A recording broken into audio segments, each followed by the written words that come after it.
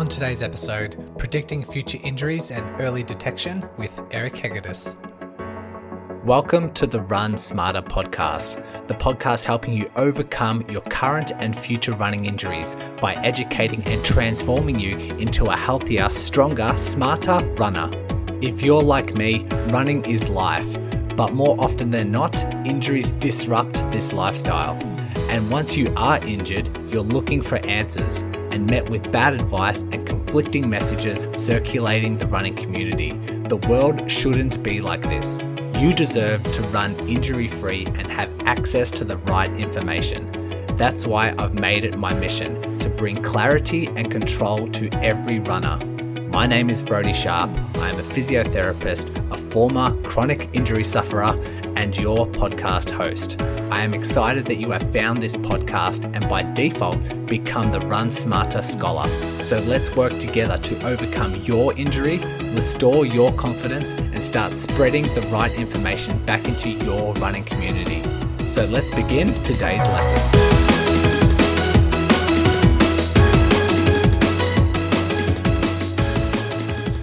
Eric Hegedus is quickly turning into a very good friend of the podcast. He is a professor, a physical therapist, clinician scientist, and researcher. Last time he was on the podcast was episode 186.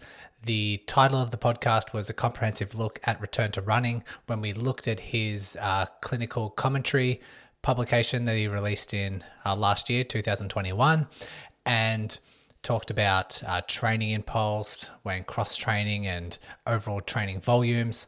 Very, very knowledgeable. We just went back and forth talking about a whole bunch of concepts. Very like-minded, which I try and get people who voice different type of opinions, but Eric is so well educated on his field and I follow a lot of his work, and so we kind of come to the same conclusions because I agree with everything that he releases. So today is looking at injury prediction, and even just last time he was on the podcast, he said, when you want to have me back on, let's talk about predicting injury. And I thought that's a fantastic idea. And he sent me a few publications. The paper that we're going to discuss today is about physical performance tests, and if we can do any physical performance tests to predict injury or increase the correlation of future injury, those types of things. We delve into it like we were just bouncing back and forth with ideas and concepts, and even after the recording we just kept talking for another 15 minutes or so about injuries, and you can tell he is super passionate, just as passionate as I am about these particular topics and trying to reach runners and try and dispel a lot of misconceptions and try and disseminate a lot of research, because it can be really convoluted, really confusing, and just trying to decipher and put in a clear message that runners can understand. He's right on board with that. Always love talking to him. He'll definitely be on the podcast again. And let's dive into round two. Eric Hegedus, welcome back to the Run Smarter podcast. Thanks for joining me. Oh, my pleasure to be back. I'm honored to be a repeat offender, so to speak. We had a very nice conversation, us back and forth last time you were on. So looking forward to today. Your paper, I've got the title here. Physical performance tests predict injury in National Collegiate Athletic Association athletes, a three-season prospective cohort study. I'll probably put in the intro your credentials, because we've already heard it on the first episode that you're on, episode 186 I have down here. The title was A Comprehensive Look at Return to Running, so people are already familiar with you. So let's dive in. What was the idea and the aim behind this paper in particular? Well, so when I thought about doing this paper, there was a screening tool called the functional movement screen, which is well known worldwide, but which everyone was accepting at face value. So in other words, if you get a certain score on this, you're going to get injured. And if you don't, if you do better than that certain score, you're not going to get injured. And I thought that life is rarely that simple. And so what I wanted to do was investigate these physical performance tests. And physical performance tests are just do a deep squat for me, do a one-legged deep squat for me, do a plank and see how long you can hold it. Those are physical performance tests. And I wanted to see, and the FMS is composed of physical performance tests. So I wanted to challenge that thought process. And what I really thought I was going to find was that those tests were absolutely worthless. But that's why you do the research, because it turns out they weren't worthless. Okay. Yeah. And so you're hoping to find or test out the available screening tools that you had, or did you want to try a screening tool method that was different from the conventional? Well, I wanted to start from scratch because as any good scientist does, there was a lot of literature coming around at that time challenging the original assumptions of the FMS, that being that it actually predicted injury, because the only study that said it predicted injury at that time was a study done by the authors of the FMS tool, right? So it's not an unbiased study. It doesn't mean they did anything untoward. It just means it's not an unbiased study when you've developed a tool. So I really just started from scratch again by saying, okay, let me do a systematic review. And by the way, after I started doing the systematic review, I thought, boy, let's make a PhD out of this. And so I did. But I started doing the systematic review of every special test that was out there for the lower extremity, hip, knee, foot, ankle, to see, do we have any information about any of them being associated with injury? And what I found out was there was one test in one study that said it sort of kind of was associated with injury. So then it gave me license to be creative. So what I did was meet with track and field coaches, lacrosse coaches, uh, strength and conditioning coaches, exercise physiologists, and I said, what tests do you think important? What constructs do we want to be able to capture? And we can talk about what constructs are, but what things do you want to capture, like flexibility, that you think are important? And so we created a list of them, piloted that list, and then got down to a group we thought we could test. How many tests did you end up coming up with in the end? Let's see. I want to say there were probably 15 tests at the end because we couldn't, with no guidance from the literature, we were guessing and we didn't want to leave anything out that was important. And the athletes that you decided to put these tests through, they were just all collegiate athletes across the spectrum. So track and field, sports, everything like that. They were no American football players. But soccer players, as we call football in the U.S., basketball players, male and female, and about half of them were distance athletes. So that's both a strength and a weakness, right? You have to be careful about applying this to every athlete, and it might have been better in retrospect to get only distance athletes. Then I could have made firm conclusions about athletes. But the strength of it is, we had some positive findings with overuse injury in a group of athletes across the spectrum. A large portion of those were running athletes. So it became very appropriate to generalize the findings to distance athletes, to runners. All right. And so how many people did you end up recruiting, and how was the study designed? So for 3 years, in the preseason, and this was conventional methodology at the time, and toward the end here, I'm sure we'll get talking about why this isn't good methodology now. And it sounds like, oh, well, how long ago did you do this? This was like 2012 through 2015, so that's already too long ago. You know what I mean? Things just progress rapidly, and so at that time, what we did was test every athlete in the preseason and track their injuries all season long. And at the end of each season, we would correlate our results of our tests with who got injured and who didn't get injured. Okay. And while I was having a look at the paper, it seemed like all of the tests, all of these physical functional performance tests that you put in there were kind of grouped into sort of subcategories. You had the right. active motion, you had power, you had hip stability, you had flexibility, and then you had motion control. And it's nice that you do kind of put them into these pockets. I think, people kind of get flexibility, but for things like active motion, what sort of tests, like what do you mean when we categorize them into active motion tests? Oh yeah, that's a great question. And so active motion was we did an inline lunge. That's just standing with your foot on a starting line and lunging forward as far as you can. And we would measure how far people could lunge, and then we would compare that to the other leg. So there was some symmetry testing involved there. And the other thing in active motion was a lateral lunge. So what we were really testing is sort of your real life hip mobility in essence. Okay.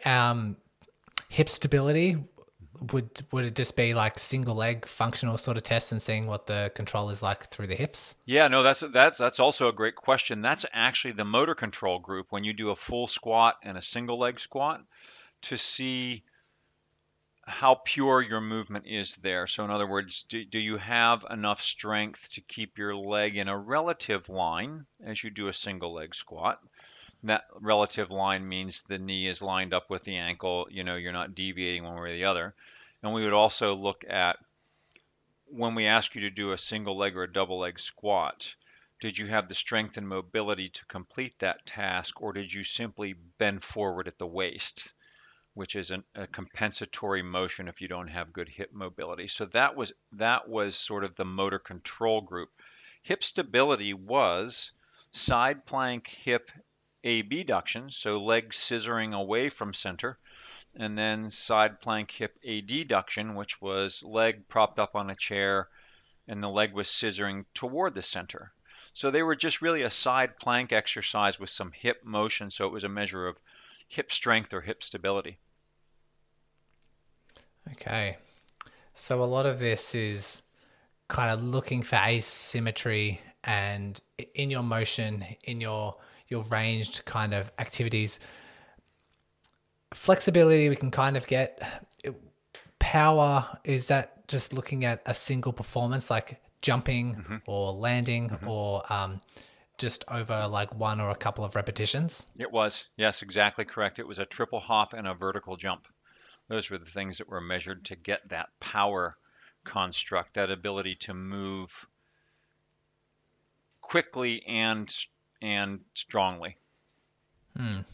Well, when I'm looking at like these sort of tests, because what I do with my athletes is say like, how much can they squat compared to their body weight, or how much can they like do a knee extension or a hamstring curl compared to their percentage of their body weight, or those particular things, then compared to the other side where they're really pushing themselves to kind of physical limits or to capacity or endurance, challenging that endurance. Was there anything like that? Any sort of tests involved in In these? these, yeah, no, we stuck to body weight tests because we thought if these are going to be useful, the average field side or court side coach without access to a weight room perhaps just wanted to be able to screen athletes and see did we feel like they were going to be injured or did they need to get on a preseason lifting and movement program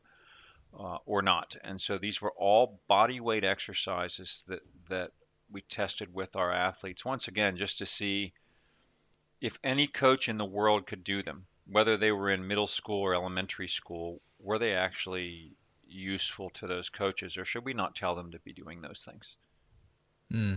So very easy to administer, and very like if you somehow found some findings that were linked to injury, it could be very easy to test and Right. And test yeah. large groups of people. So if you're a coach and you have a team of 45 athletes or 65 athletes, sometimes like track and field has, can you test all 65 in a day?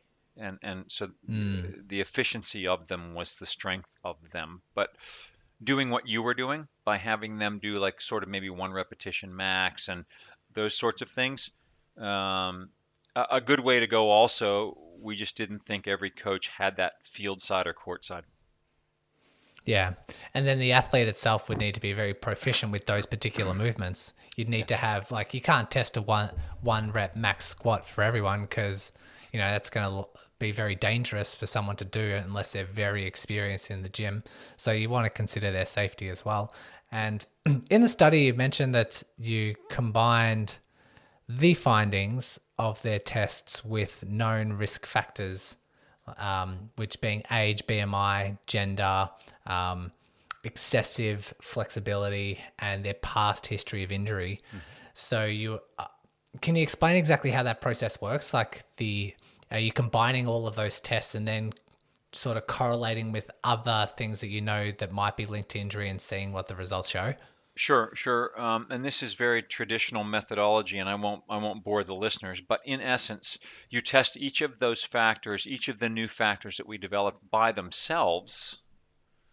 But then you want to see on a grander scale, do they actually add anything to what we already know about injury? So in other words, there are the one constant about what causes injury is that you had an injury in the past. So if you've had one, you're going to get another one. And same with surgery. If you've had surgery, you're going to get another surgery and you're going to get another injury after that surgery. There's pretty good data to support those things. But there's also some studies that said sometimes gender is a factor, sometimes age is a factor, sometimes body mass index is a factor, and sometimes being hypermobile was a factor. Not all the time, but we wanted to take those established sorts of things that were correlated with injury and see if we added our new variables and stuck them in the same formula, did any of the new variables matter at all? Or was it actually adding nothing to the literature? So in other words, could you just stick with past injury and age and gender and hypermobility and body mass index and say, yeah, the field tests, the performance tests don't add anything. So that's a very important step to take in the methodology, is make sure that they matter at all on the grand scale of things. And so it turned out that they did, which was surprising. Yeah, let's dive into the results. Before just quickly chiming in here to let you scholars know, I have just updated my 5-day injury prevention challenge. This is 1 email per day for 5 days, learning new concepts and diving into the science on how you can reduce your risk of injury. The sign up link is in the show notes, so fill in your details and I'll be waiting for you in email number 1 tomorrow. Just quickly, how many athletes did end up being included within this study? So how big was that sample size? And yeah, let's delve into the results. Sure. So 360 athletes tested over 3 years. So it's a fairly sizable study. Could you argue that maybe we should have tested thousands of athletes? Yeah, maybe. But that would have taken a lot longer than I had for a PhD, quite frankly. So but we thought that was a fairly good sample size.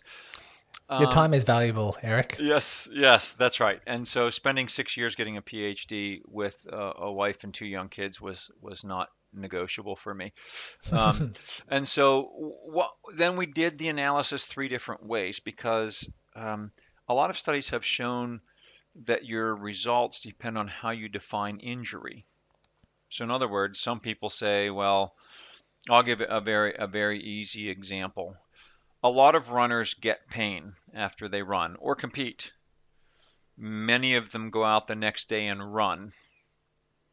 So they haven't missed training and they've been able to compete, but they are in pain. So is that an injury or not an injury?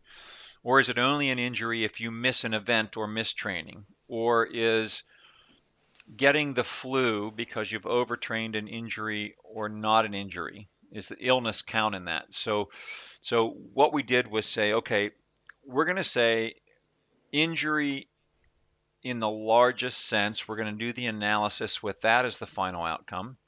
We're going to do the second analysis with traumatic injury. So that would be a collision or a fall, and for those of you who are distance athletes, you'll be thinking, well, I don't really ever collide with anything. But you can go running on a trail and get an ankle sprain because you stepped on a root or stepped in a hole that you didn't see, or hurt the bottom of your foot because you stepped on a rock. We called that a traumatic injury. And then the other ones were the non-traumatic or the overuse injuries. And for the running population, since that's the most common one, that was of special interest to us. Absolutely. And so once you combine all these known risk factors and these physical performance tests in preseason, what did the results come to? Well, see, the results were good and exciting, but then all of a sudden they got super exciting because remember I said that the one thing that we know about injury is if you've had one previously, you're going to get one again. We were certain of that from the literature. More than one study in lots of athletes in more than one sport have said if you've had an injury in the past, you're going to have another injury. Well, when we looked at non-traumatic injuries and included the variable of motor control, so this is your ability to move well in a single leg squat and double leg squat, the previous injury disappeared as a factor that was associated with injury. So that's a big deal because what it means is when we say previous injury is associated with getting injured again, we don't know why that is. So is it because you didn't rehab well enough and that's why you got injured again? Did you permanently damage a tissue that never recovers and that's why you get injured again? Are you psychologically affected by that injury so that you move differently and that's why you're injured again? We really don't know why past injury predicts a future injury. But the interesting thing is it became a non-factor in these overuse injuries when motor control was studied. So I thought that such a simple test to eliminate past injury was a rather remarkable finding. Yeah. And anything else? Any other of those very exciting findings? Well, so there were some other correlations with injury in general, but I'm not sure if I trust those findings because active motion and hip stability were associated with injury in general. When we talk about injury in general, we're talking about overuse injuries and collision injuries or traumatic injuries, right? So the assumption there would then be that if you have bad active motion and poor hip stability, that you're going to run into a player on a field 6 months from now and get injured. And I don't think that's a very realistic conclusion. I think it was an incidental finding. I was more excited about overuse injuries because of our cohort, which was mostly runners, and the fact that a simple test is something that you might want to use as a tool to say, well, how are they moving? Maybe that's important. And so if someone scored quite low in these the motor control tests, so you're looking at double leg squat, you're looking at single leg squat and how effective they are at moving through that movement. It didn't matter whether you were injured in the past or how many times you've been injured in the past. The people that had that poor motor control, got injured at the same rate. Is that right? They were more likely to get injured, actually. Okay. Yeah. Right. More likely to get injured if they hadn't had an injury?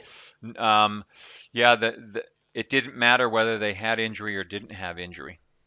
So whether or not they had an injury became unimportant. Irrelevant. Yeah, it became irrelevant because their motor control was so poor that was the overwhelming factor. Okay. And since we're now honing in on this particular finding, can we maybe go into a bit more detail about the squat, about the double leg and single leg squat for the motor control? So you said it was body weight. Exactly what particular movements or what qualities were you looking for that described where they scored high or scored low on that test? Yeah, so this is great. If you have people out there who want to test themselves in front of a mirror or coaches out there that want to test their athletes, we used a very qualitative method of qualitative in the sense that it wasn't a specific number that had you score good or bad. Um, what had you score good or bad was your quality of movement. So, in other words, we would have people for the double leg squat, we would have them stand feet shoulder width apart and hands right up over their head, like they're signaling goal or an American football touchdown. So parallel arms Hmm. straight overhead, and then we would have them squat, and we would see could they keep good lower extremity alignment, or did their knees either go outward or inward. Most often the fault was the knees came to the midline, so the knees would start to come together in the middle and touch almost.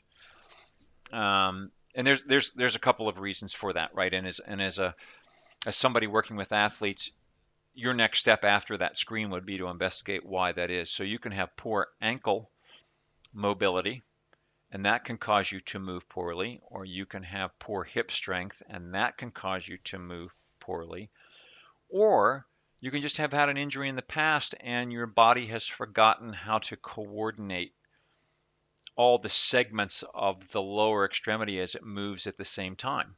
And so it can be any one of those causes, and your job is to investigate further. My job as a physiotherapist is to investigate further to see why it is that your movement quality is poor. So that was the double leg squat. The other thing you could do wrong in the double leg squat is we would see people who actually would bend very little at the ankles and the knees, but would simply flex their spine forward in an attempt to get lower. We also saw that as a movement fault, a poor movement strategy. And that was generally people who were not very mobile. So that was, and then the single leg squat was actually very similar, except the hard part about the single leg squat is many people who did well with both legs on the floor, when you ask them to stand on one leg and do the same test, arms above the head, parallel, standing on one leg, watching for all those substitution patterns, many of them who did the double leg squat well fell apart when they did the single leg squat. Their movement pattern was very poor. They didn't have the strength, stability, coordination in one leg, bearing the whole body weight.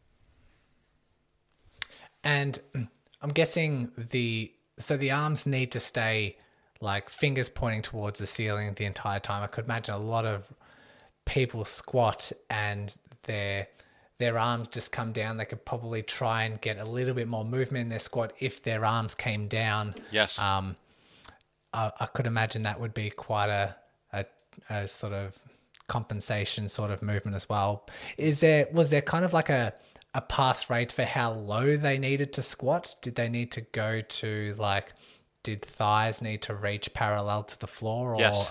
any sort of benchmarks Great there? question. They had to get thighs parallel to the floor if they could, and many could not get anywhere I don't think near I could. that. Yeah. I mean, So I definitely couldn't now. Maybe back in the day, but not now. I'll have to give it a try. And this comes back to with choosing the bodyweight exercises. Like all the listeners could try this as well. They don't need any equipment. They don't need any No, just a mirror. Specific. A mirror or a video camera that they can look at later. The other thing you want to look at is which we saw was when the knee comes to the midline, the upper body has to rotate toward the knee that's collapsing, right?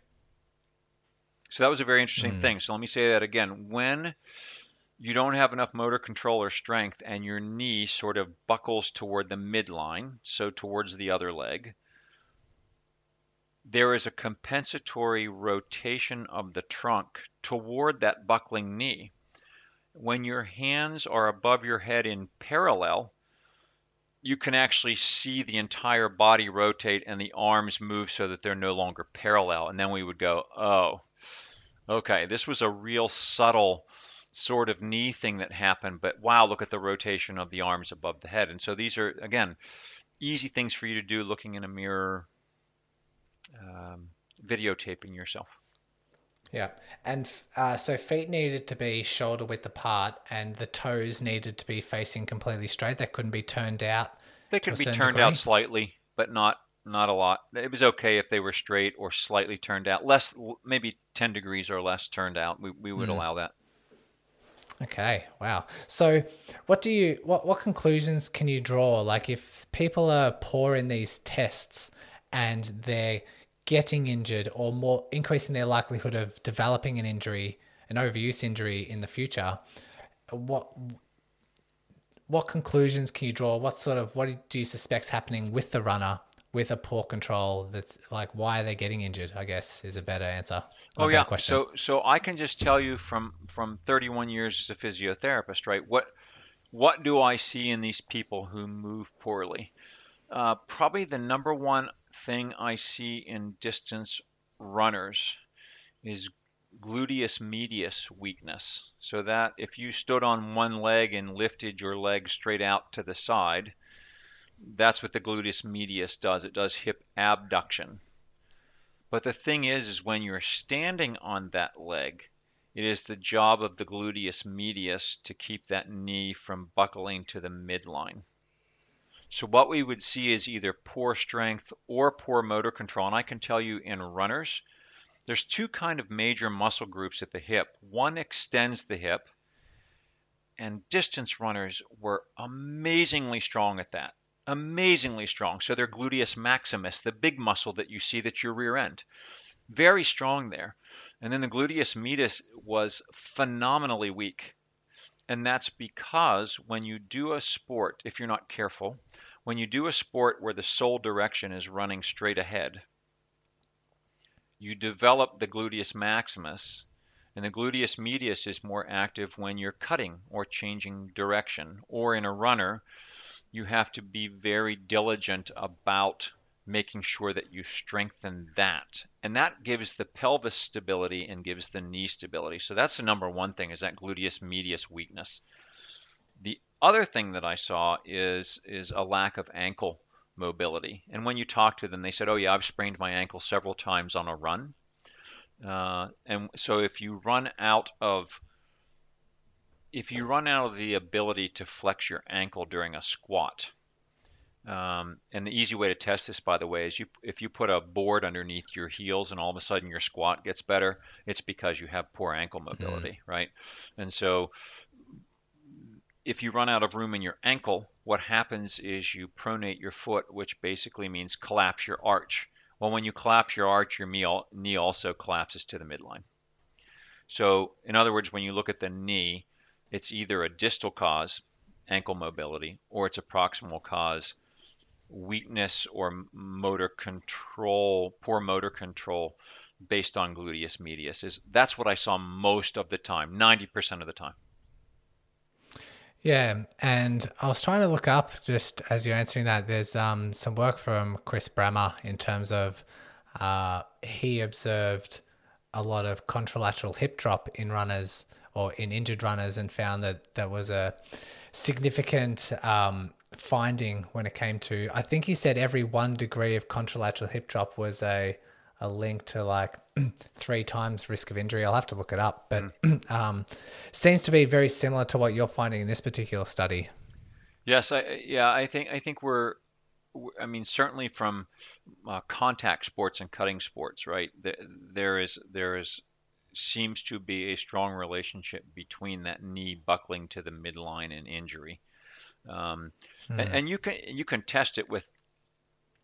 What we learned to do was test it with ever increasing difficulty. So this is after the study, because what we would see is, okay, someone who does well with a single leg squat, we would push them to the next level, and we would say, okay, do a straight ahead hop test. And many of them would fail that test. But if they were good at straight ahead hop tests, we would have them do a medial hop test. And then very often athletes who did great at double leg, great at single leg, great at a straightforward hop, as soon as we had them hop in a different direction, so medially, their entire knee would buckle to the midline. And you knew they were still not at high speed dynamic movement. They still did not have the strength and stability that they needed to move well. And of course, running is a high speed dynamic skill. It's not a slow motion activity. Yeah, I just pulled up that Chris Brammer paper now, and the title was "Is there pathological gait associated with the common soft tissue injury, running injuries?" And it said, like, importantly, every 1% increase in pelvic drop, there was an 80% increase in the odds of being classified as injured. So they had injured runners run pain free on a treadmill and witness those sort of things. And the same thing, contralateral hip drop, they said that there was I think the knees, like the internal rotation of the femur or internal rotation of the knees, like right. those sort of characteristics. Yep. So yeah, it's always nice to sort of find other publications as well that I guess match your findings, just to help with, I guess, the confidence and I guess the theory out there. No, you're You exactly mentioned right, a little bit. because I'm sorry to interrupt you, but that goes back to what we said at the beginning, right? When you say the FMS in the beginning was a prediction of injury, well, you want to have more than your group do the study, right? If Because then people doubt your results. But if multiple groups are finding this, the chances of it being um, a correct finding, a non-errant finding, are good. So sorry to interrupt you. Please continue. Yeah, I was just going to mention, like, it's important to highlight limitations with studies as well, and every publication, every study has them. Can you identify any major sort of limitations with this particular study that we might need to be aware of? Yeah, sure. So, I mean, again, 2012 is a long time ago now, right? So think of where we have come with wearable sensors. There are watches you wear on your wrist now that are more sophisticated than biomechanics labs 10 years ago.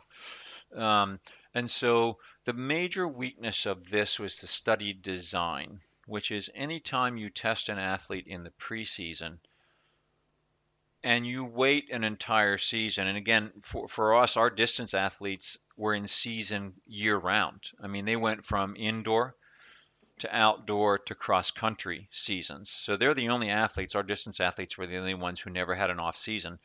When you wait that long for an injury to happen, you really can't use the word predict. You can't say that a poor test predicted injury. You can only say that a poor test was associated with injury 3 months, 6 months, 1 year later. So that's a weakness in the study.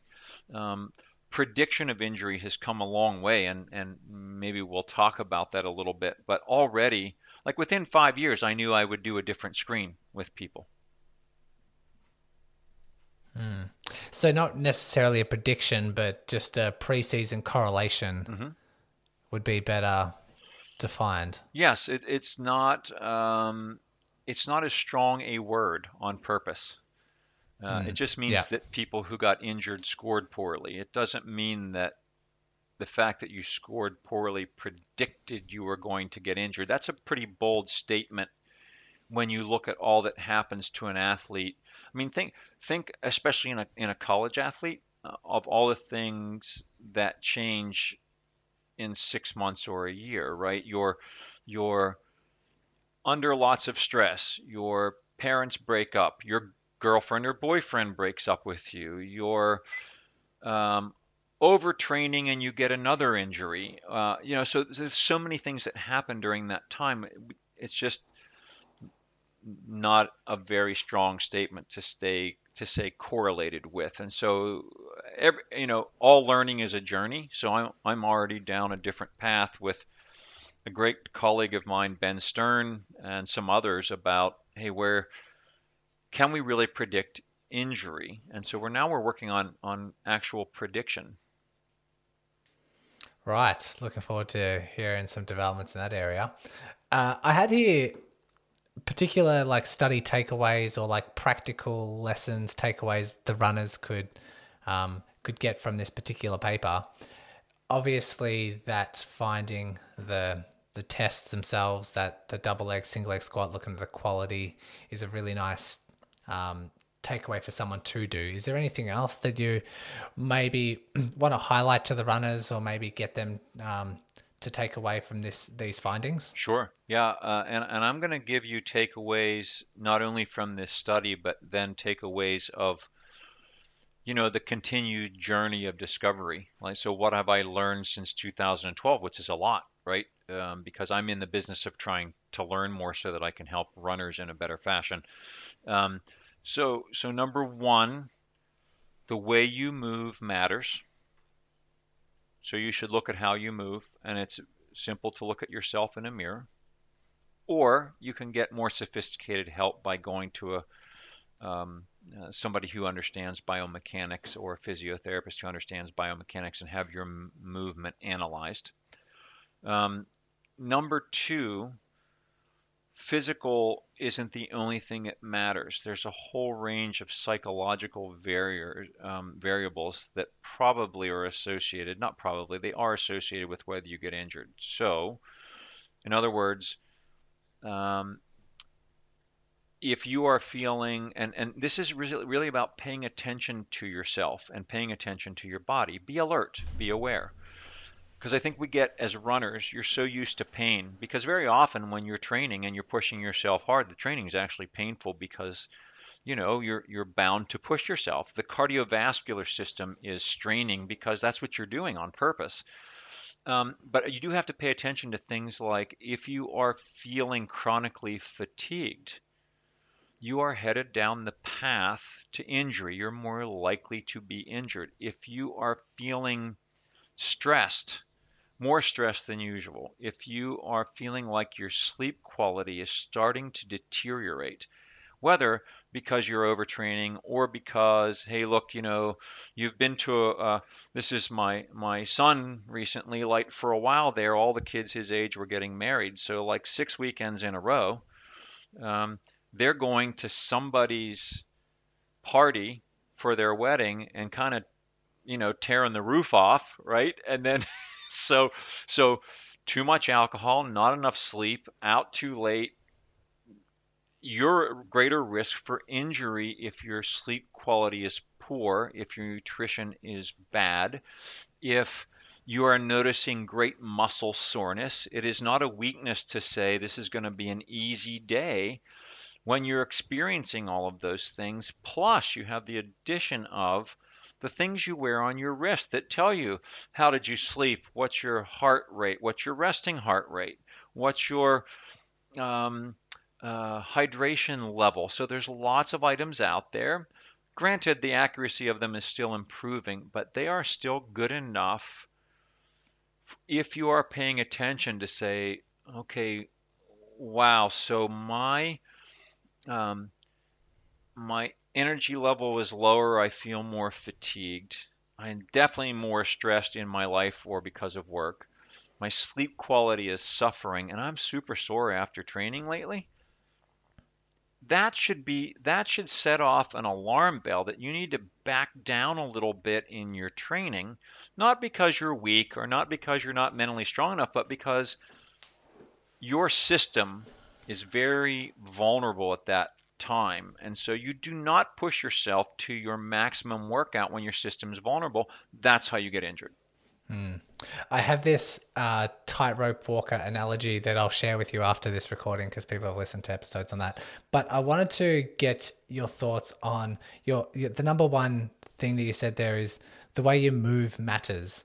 And there are some theories out there that movement doesn't really matter because your body will just get used to it if you train properly. Like if you just don't have any abrupt changes in training, you can have a narrow step width, or you could have a internal rotation, or you could have a mild hip drop here and there.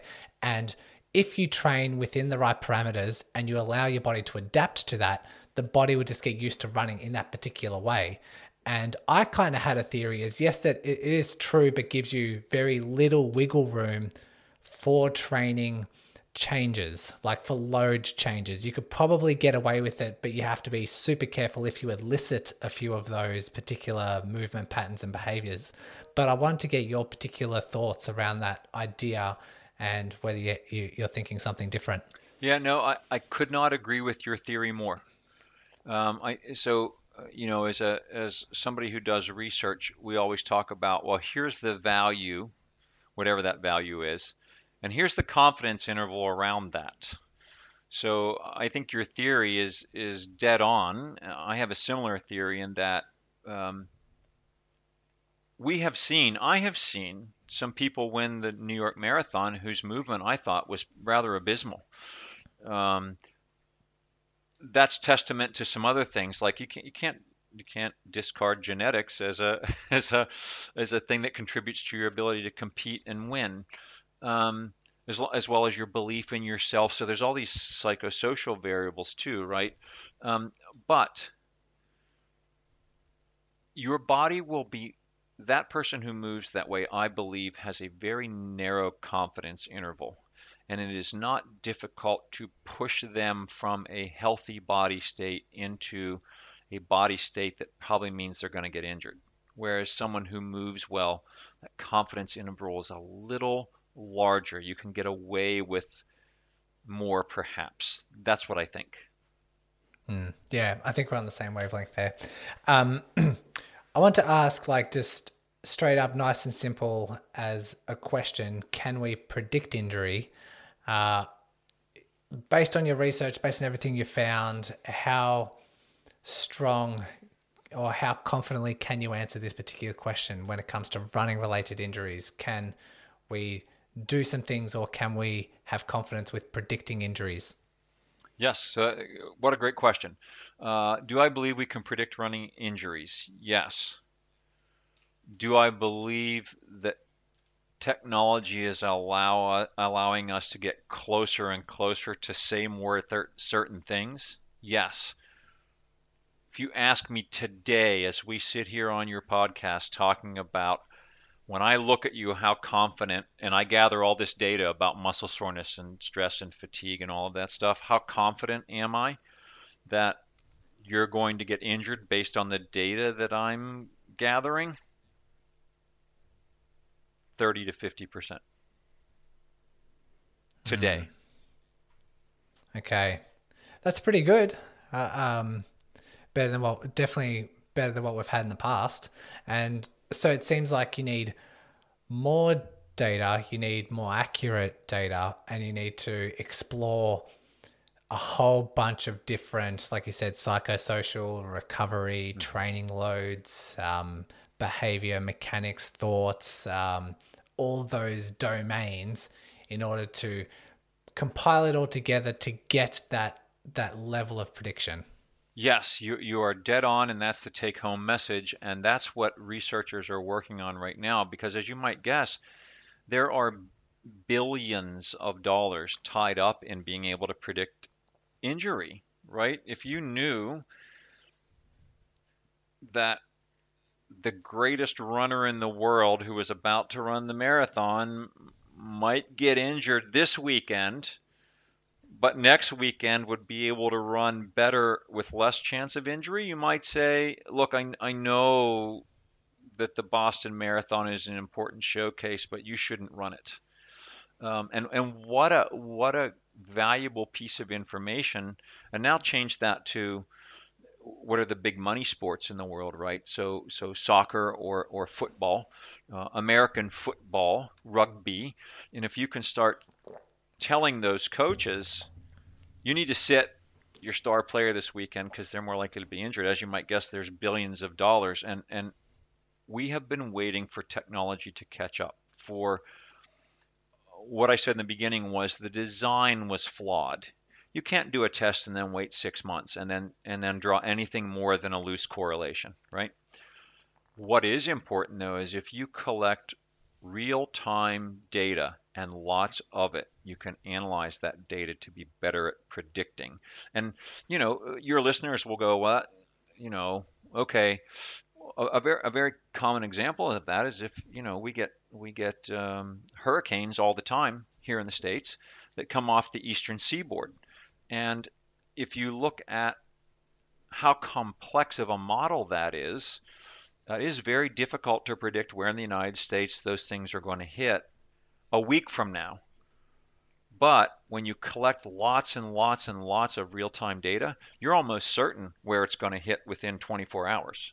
And that's the value of those things you wear on your wrist, those data collectors that you have, and then paying attention to them. Yeah. And in terms of like takeaway lessons for the listeners, I think when you talk about all these multitudes, this multifactorial approach to injury prevention and predicting future injury, if it all seems a little bit too overwhelming, I think some practical takeaways would be, okay, let's focus on some main components, that being like training loads and abrupt changes in training. But once you've kind of nailed that in, that's not too overwhelming, then you can move to the next thing, which might be, depending on your mileage, might be adequate recovery. So sleep, nutrition, hydration, stress levels, and analyzing that. And then once you're kind of comfortable with that and you've got your head around it, then maybe moving to the next domain, which might be strength training or making sure your hip has good control, mobility, running technique, those sorts of things, and then just moving on. And so you're taking in little chunks at a time instead of it being so overwhelming that you just go out and train willy-nilly without any care in the world. Right. Yeah, I think you're dead on, and I think that's why you have a coach who can say this is what we're going to focus on. And runners almost more than any other sport are really good at cataloging things. I did this investment run on this day, and this was my time per mile or per kilometer, right? And so runners excel at that. So what you need to start doing then is paying attention to not only mileage and distance and how fast you ran that distance, but if you're suffering from anxiety and depression and you haven't had that treated, that's a factor in whether you get injured or not.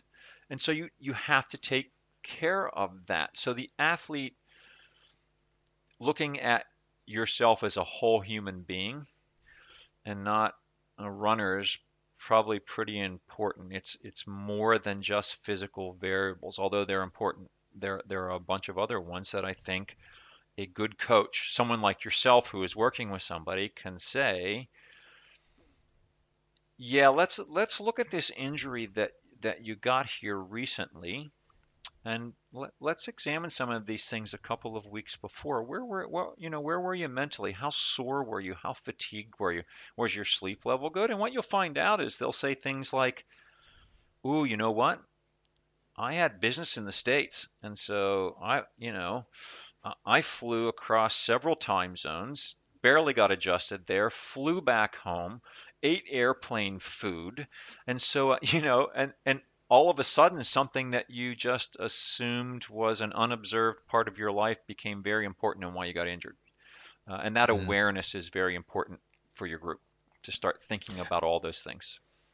Awareness, definitely, because we do encounter those moments in life. If you're traveling, moving house, you have like family dramas, all that stress of work, promotions, you need to look at yourself as a whole and not just analyze purely the running components.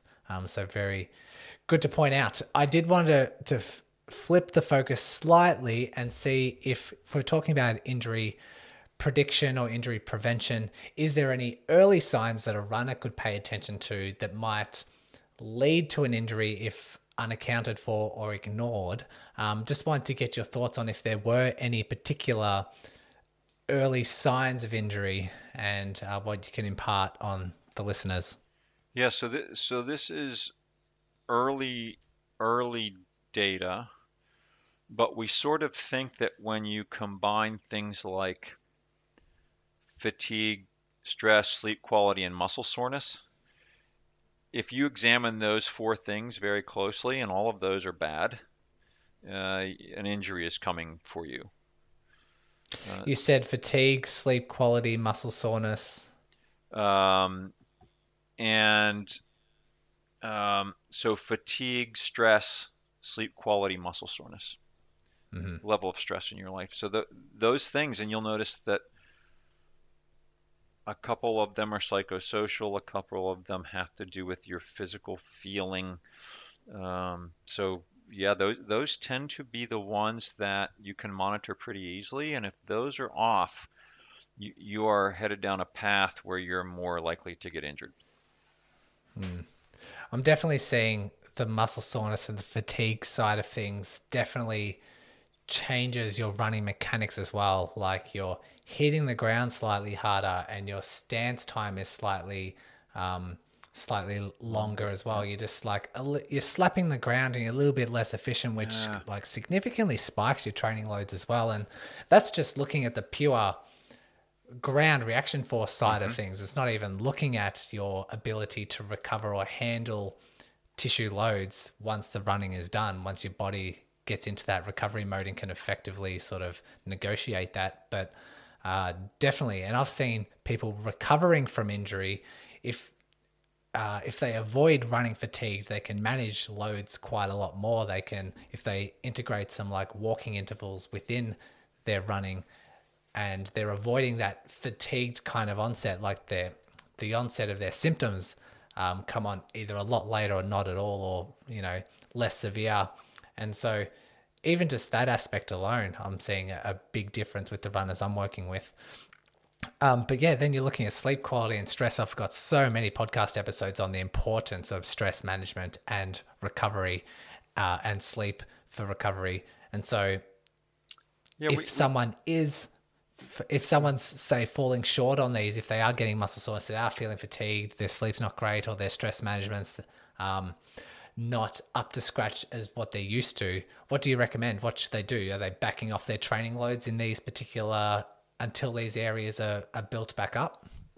Yes, they should back off their training loads until these areas come back into normal for them, wherever that happens to be. And you know, we don't know what normal is for lots of people. I have friends and a father-in-law whose normal throughout his life is to sleep 4 hours a night. I have a daughter who needs 10 hours of sleep a night, and if I sleep more than 8, I feel worse. But 8 hours seems to be my magic number. So I think you need to be wise about your training, which is, what is the goal of that? What is the goal ultimately of running? And I would say yes, to compete, but for many of your non-competitive folks, it is to be healthier and happier. And so if you're out there pushing yourself every day, even though you're exhausted and your muscles are sore, you can't tell me you're enjoying running. You've taken away the joy of it, and you're ignoring it because of some attachment to, I don't know what, some attachment to, you have to be tough and you have to endure, or it's not. And I would tell you, if you are somebody who feels like they train well and then they get injured, and then they train well and then they get injured, and this is happening to you where you're getting injured 2, 3, 4 times a year, you're probably not paying attention to those non-training variables. You're probably paying very close attention to load and how fast you're doing things and how far you're running, but you're probably not aware at all or in touch with your human system and how it feels, and whether you're sleeping well and whether you're stressed and whether you're happy or not happy, right? And I mean, I will always tell my runners, and they look at me like I'm crazy sometimes, but that's okay because I'm of an age where I might be. So I will ask them, when's the last time you smiled when you were running? When's the last time you got that euphoric feeling of, man, it's a beautiful day, and I'm fit and I can push my body and I'm running. What a magnificent moment to be alive, right? Does that happen to you? Or do you just go, are you staring at your watch the whole time? Yeah. Yeah. Yeah. It's so well put. I'm glad that you talk about that, because so many runners, when they're injured, they just want to, they're like, I'd give anything just to be pain-free. If I was pain-free running whatever distance, I'd love life. I'd be so happy. This is just what I want to achieve. And then they get there and they're not really happy. They want to push for the next thing. They want to push to the next thing. It's like, yeah, I'm running pain-free. I said that, but I'm not running like 10Ks. That's really where I want to be. And then when they get to 10Ks, it's like, yeah, but I'm really slow with my 10K. Like, I really want to improve that. And it's just like the next thing that we are quite harsh on ourselves sometimes. And I think a classic trait of being a runner is the ability to self-motivate, push themselves, have the next goal, the next goal, the next goal. But exactly right. If you're not enjoying the process, what's the point in doing it? You need to be happy and healthy. And if that's not achieved, then you're just not training with the right purpose, the right method. And if you are getting injured over and over, it might be some sort of self-sabotage, training philosophy that you have. Maybe just keep going out too hard because you continue to push yourself. And if you were wise about your training, like you say, and you listen to your body, and maybe your body's telling you it's time to have a deload week or rest, or maybe we shouldn't go out that hard, but you're just driven and your internal circuits are just constantly trained yourself as like a habit to continue pushing yourself. Maybe it's worth a change. Maybe it's worth reassessing and making that change in not only your training philosophy, but how you approach it, and taking that happy, healthy approach rather than performance grinding yourself in type of way. Yeah. Amen. Well said, Eric. Is there any other final takeaways or anything else that we haven't discussed yet, or final messages for the listeners as we close up? Yeah, I would say only the last thing might be that you should not look at cross-training as a weakness. There is a reason we see these faulty movement patterns develop in every sport, but in running specifically, you shouldn't be afraid to take the load off. You shouldn't be afraid to go play tennis that day. You should do some things that probably vary the fact that you're running straight ahead all the time. Or your big break from yourself is to swim, which is unidirectional. Doesn't involve any change of direction except for flipping at one end of the pool and swimming to the other. Or I hear runners do aqua jogging, which is unidirectional. So I would say it is not a weakness to not go run that day. To have fun doing something else that day is probably okay. And to vary your training is probably very good for the way that you will move. And you actually probably run better because you move better. Well said. Eric, I want to thank you for your time and for your knowledge, sharing this all out to the podcast listeners. But just as importantly, if not more importantly, thanks for your time commitment to all the research that you do and the dedication that you put to try and come up with the answers that we're desperately trying to seek. And you're helping a lot of runners and a lot of athletes in the process. So thank you for all that you do, and thanks for coming on today. Thank you, and my pleasure as always. And also thank you, because things like research doesn't get disseminated very well. It takes a long time, right? But podcasts actually we reach far more people than a research publication. So your ability to spread that word impacts without any criticism from me, impacts far more people than my research ever would. So thanks for letting me be here to talk about it. It will reach a larger audience because of that.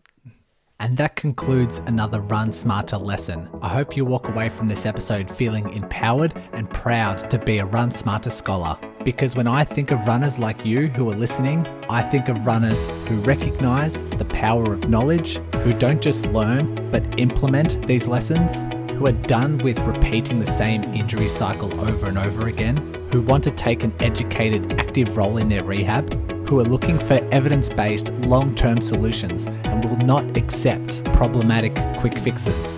And last but not least, who serve a cause bigger than themselves and pass on the right information to other runners who need it. I look forward to bringing you another episode and helping you on your Run Smarter path.